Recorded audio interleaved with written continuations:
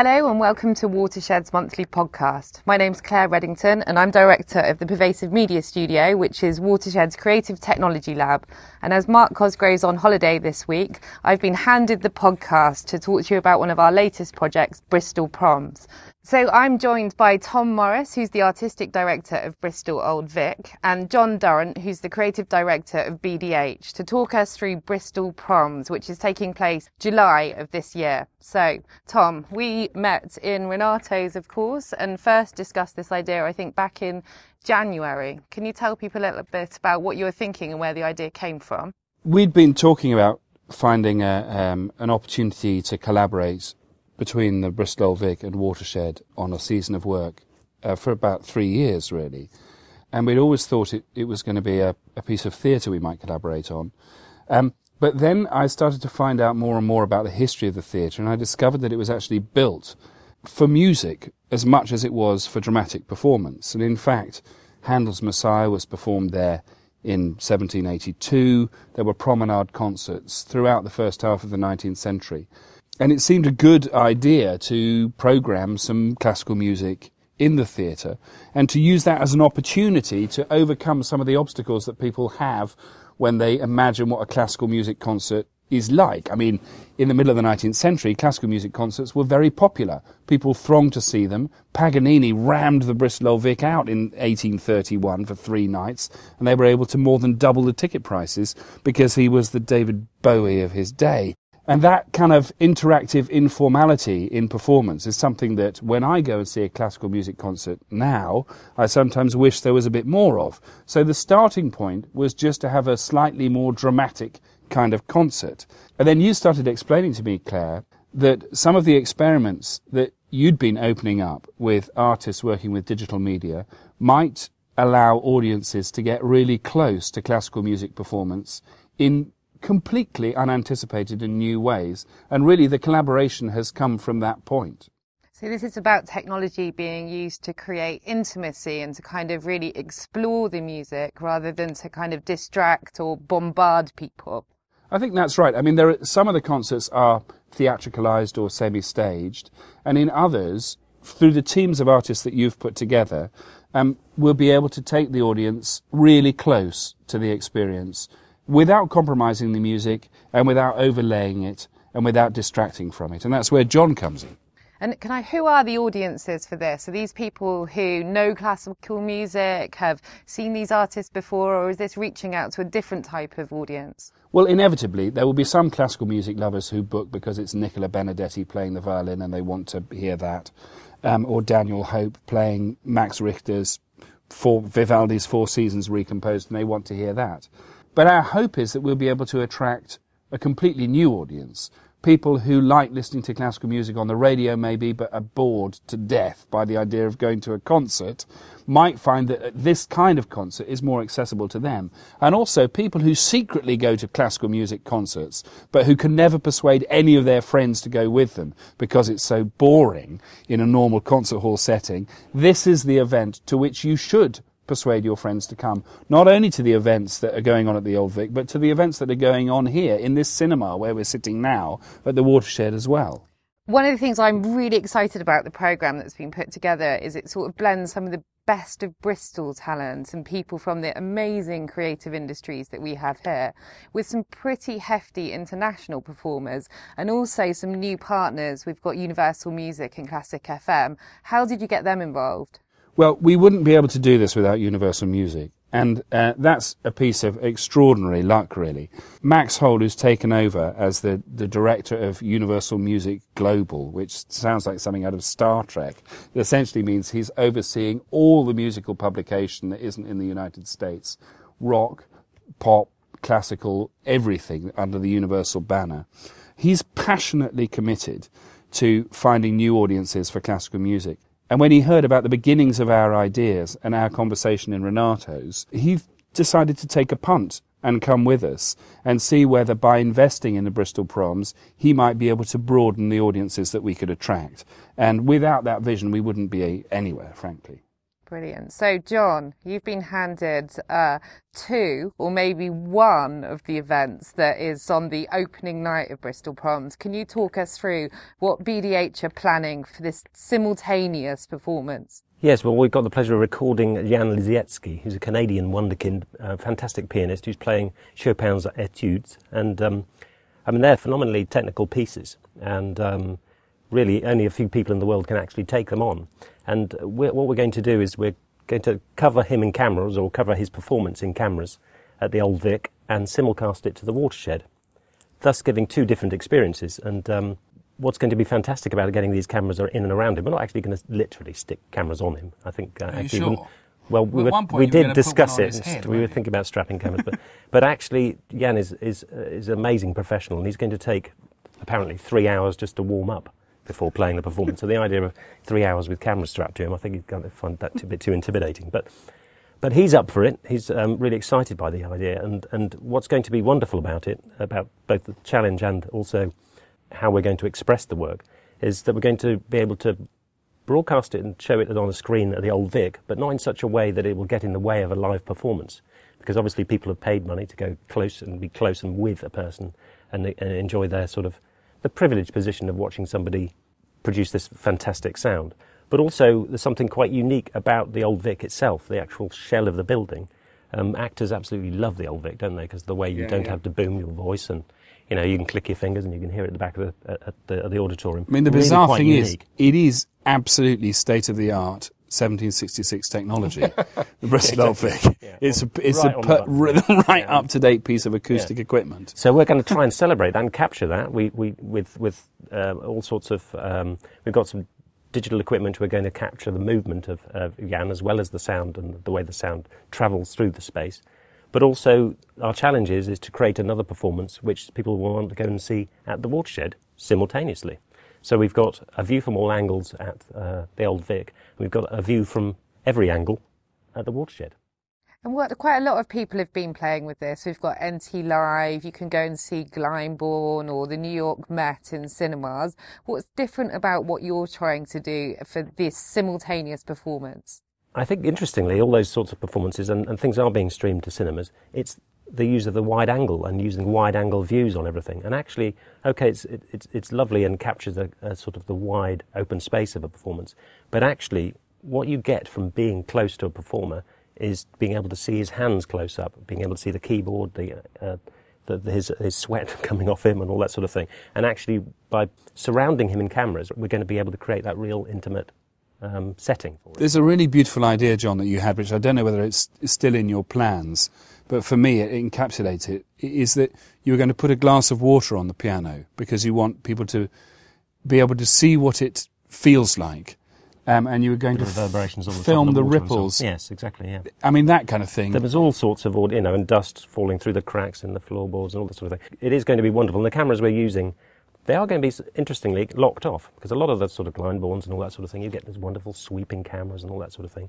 In a way, the technology starts to get in the way of actually being close and experiencing somebody's performance. A view from all angles at the Old Vic is a sort of champagne experience. You're there with Jan, and it's going to be, chance of a lifetime to seeing this amazing Canadian wonderkind. But at the same time, there's a vodka experience, if you rather than the champagne, if you prefer a sort of cooler drink with some ice, maybe at the Watershed. Black and white, intimate, controlled, cinematic, augmented experience. Quite different. This is more like a So really, montage. I ask, how cool are you? Which which do you prefer, champagne or vodka? And so what's it going to feel like to be in the audience? Are you going to be drunk? Is this... Well, as Tom's come up with this great idea of stripping some of the seating out, which I think is amazing. That's kind of back to the... We discovered that in the early 19th century, when they were putting these concerts on, they did used to take all the seats out. I mean, all of them. And I mean, at that point, it was so that they could ram more people in. But the idea of a promenade concert dates back to that. And as the theatre was originally designed, if you were in the pit, you needed to stand up in order to see. And the architects who've refurbished it have made it possible for us to recover a standing area at the front of the pit. So you will be able to stand right at the front of the pit. We'll feel radically different. All tickets are £5. Yeah, and we'll feel so shoulder to shoulder with your friends experiencing this. So but you'll also have a sense in the theatre. I mean, in order to achieve this extraordinary simultaneous event at the Watershed and the Old Vic, John is going to be like some, character off Thunderbirds underneath the stage in a crazy lab surrounded by screens, live mixing what is then being seen in Watershed. It's a really thrilling event. And how is it being seen at Watershed? Are we running tapes from the two venues? Are we using satellites? We've dug up the road, haven't we, Claire? Haven't you organised that as well? In terms of sending it down a fibre optic cable. I think there will be a delay of at least half a second. It's a shame. It's been brilliant that the timing of Bristol Proms has coincided with Gigabit Bristol, which is a council initiative to hook the whole city up with superfast broadband. So actually Bristol Old Vic and Watershed are the first recipients of this funding, and they have literally kind of pulled rabbits out of hats to create a 10 gig link between the two buildings, which will be brilliant. Where else can do this? Exactly. No other city in Europe could do that. John, this isn't your normal bread and butter work as BDH. You've done incredible award-winning graphics for all sorts of TV series, but not normally working in this way. Well, we've worked, graphics-wise. But music, I've worked with Coldplay before. I've made a documentary for them and worked for them visuals. And also, going back to a long way, Robbie Williams and people like that. But more recently, we've done graphics for David Bowie and a recent documentary for him. And now it isn't actually quite an unusual step because the technology is sort of what you used with lots of outside broadcast. It was a truck with lots of tellies inside it and a big dish on the top so you could broadcast anywhere. The technology has got more and more sort of compact effectively, and you can use cameras like, we're borrowing equipment from Springwatch and the BBC for this, Bradley cameras, which are basically wonderful steerable high quality cameras, and we can stream them through a mixing desk which can fit in the back of a car. So all this technology is actually condensing, and we're enjoying effectively plugging them all in for the first time. I think it's important to say that we are at an experimental phase. So the ticket prices are low because part of the experience is we're testing a collaboration, and we're testing the technologies. So the audiences who come to this year's Bristol Proms are absolutely pioneering audiences. If it works, we'll be doing it again every year. But the great thing is that people all over Bristol have joined in that experimental project. The BBC you mentioned are very keen to find out whether the technology that's been developed to film wildlife might be applied to theatres and to music. The digital technology, the nature of the scale of the image capture and all that sort of thing is ideal for theatre, actually. So what don't you know? What's the risks at this point that are keeping you awake at night? Oh, yeah, well, I suppose there's all sorts of plugs that can fall out of sockets, basically. And Jan, actually, after preparing all this, has a headache and goes off in a bit of a... So the human factor. The human factor, maybe. I've heard you've got some other pretty special, fairly old-fashioned technology that's being unleashed. Yeah, do you want to reveal that or not? We're talking about lasers. Using lasers. We're not going to kill anyone or cut anyone in half, but basically we want to project lasers into the Old Vic because we like the idea of the old and the new technology. But also, they capture and describe environments so well. You know it's very flammable. Yes. Well, certainly we won't turn it to 10, but it's basically we'll describe the space so well in terms of just seeing white laser light move around that ancient building. I think it's going to be fantastic. And obviously we're going to draw information from that, and we've got Kinect equipment and motion capture equipment which we're going to turn into graphics. So that's part of the augmentation and the enhancement that the viewers will see. So you're using the physical movement of Jan's hands as he plays the piano to shape the visuals that people at Watershed will be seeing. That's right, and also the audio as well will trigger some information. And all of this is blended together and brought together on a vision mixer, which I described before, which is now you can get in the back of a car, and basically all this will be coordinated and sent down the cable from one venue to the other. I mean, one of the things about the week is that for every single concert, there's some kind of technology being used in order to bring the audience close to the heart of the music. In some cases, it's really old-fashioned technology. The first concert is actually completely in the dark. Well, not completely, but lots of it is in the dark, because when you're in the dark, you hear things that you wouldn't otherwise hear. The Messiah on the last night is semi-staged. But Claire, I want you to talk a bit about some of the extraordinary teams of artists that you've brought in alongside John to work on some of the other concerts on the Nicola Benedetti and the Daniel Hope.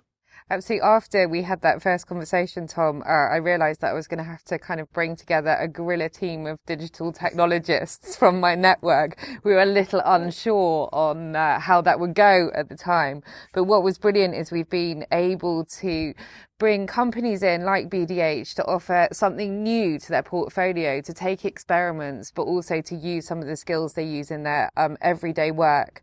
So Play Nicely are working with the Max Richter Four Seasons. And their usual work is in video games and in educational filmmaking. They do a lot of augmented reality, so they do a lot of web-based work with cultural clients, but also with when massive new feature films are released, they're quite often the people doing the digital jiggery-pokery around those. And so they, for the first time, are developing something called Unity. And Unity is a fairly new platform, which makes it much easier to make video games. We all know about the kind of huge video game titles that take hundreds and hundreds of people and millions of pounds to make. Well, Unity makes that easier. And for the first time, they're using Unity live within a classical concert setting.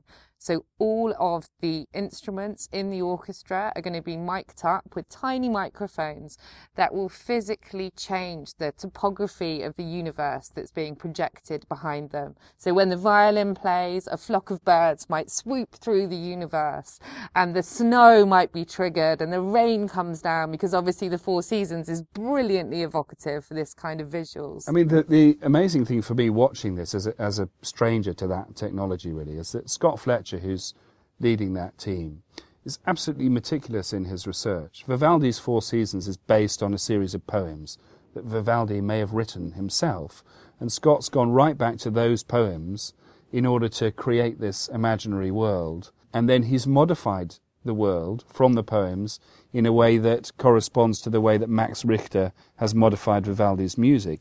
It's meticulously detailed work, and very beautiful as well. And I think the challenge, which is really exciting, is the extent to which the audiences understand how much is being triggered live to let them into those story worlds of the Four Seasons, and how much is kind of left to the imagination. And that's their kind of the careful research project that they're on. We also have the incredible Dance Room Spectroscopy with Nicola Bernadetti on, I think, the Friday night, Tom. That's right. And Dance Room Spectroscopy is the brainchild of a quantum chemist called David Glowacki, who's based in Bristol University. And he set off a couple of years ago. But he's like the Wayne Rooney of his field, isn't he? There are universities fighting over him all the time, and there is kind of transfer markets going on. I mean, this guy is a major scientific megastar who you've somehow lassoed into this little dark room at the back of the watershed where you make people do strange things. Where he begged us to let him do strange things. He started off asking, how can I explain quantum physics to my mum, to my sister, to my friends?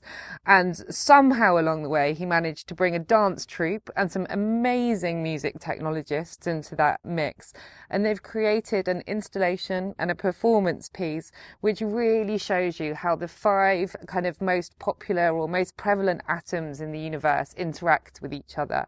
And it's all scientifically correct, which is the incredible thing. And it has totally changed the way that he's done his chemistry research as well. So this, for the first time, I'm not sure if Nicola really knows what she's getting herself in for, but Nicola will be performing with Dance Room Spectroscopy. So what we hope to see is how the atomic universe interacts with Nicola and her music as she plays. And the final piece that I wanted to talk about was Hacking the Quartet. Because this is amazing. I think Hack the Quartet really embodies the experimental nature of Bristol Proms. We have 20 artists, technologists, coders, and 2 quartets who are going to spend 2 days together in a room in Watershed with a load of equipment, asking these questions. How can audiences get closer to the music? How can they feel the music in new ways? And we have no idea what will be produced. So if you like, the whole week's experimental, but this is the Uber experiment. We might discover things that we haven't dreamt of through those experiments? I think by crashing together, we have researchers who've worked in MIT Media Lab. We have people from the robotics department. We have a craft maker whose background is actually in jewellery, but she's actually also trained in violin. It's going to be incredible, and we hope that some pieces are going to be showed off on Friday lunchtime, and there's a chance for audiences to come to Bristol Old Vic at 1:00 for a free talk that will let them hopefully play and interact with some of the things that have been made. So, Tom, to finish, what are the highlights you're looking forward to? What are the things that we haven't mentioned, perhaps the less digital things? I mean, the highlight for me is looking forward to seeing what the experience of the audience will be. I want to see the faces of the audience when they're experiencing music in new ways. And of course that includes all the digital experiments. It will also include listening to the brilliant Sarconi Quartet with Guy Johnson playing Schubert's Quintet in C, which is one of the most kind of emotionally high impact pieces of music ever written. So in the end it's all about the music, but hopefully the excitement is that we will surprise people about how close to it they can get. And this isn't the only Bristol Proms that you have imagined, is it? This is a start of a journey. That's right. I mean, the aim is, and Universal Music and Watershed have so far told us that the aim is that we'll learn from what we discover in this first week and repeat it annually. And if it works, we'd like to spread it to venues all over Bristol. Brilliant. So thank you very much, Tom and John, for joining me in the Watershed Cinema for this unusual Watershed Monthly podcast. The Bristol Proms runs from the 29th of July to the 3rd of August. You can buy tickets for the majority of the shows at the Bristol Old Vic website, which is, Tom? BristolOldVic.org.uk. And if you want to come and see from every angle at Watershed, you can buy tickets from that at watershed.co.uk. Thank you.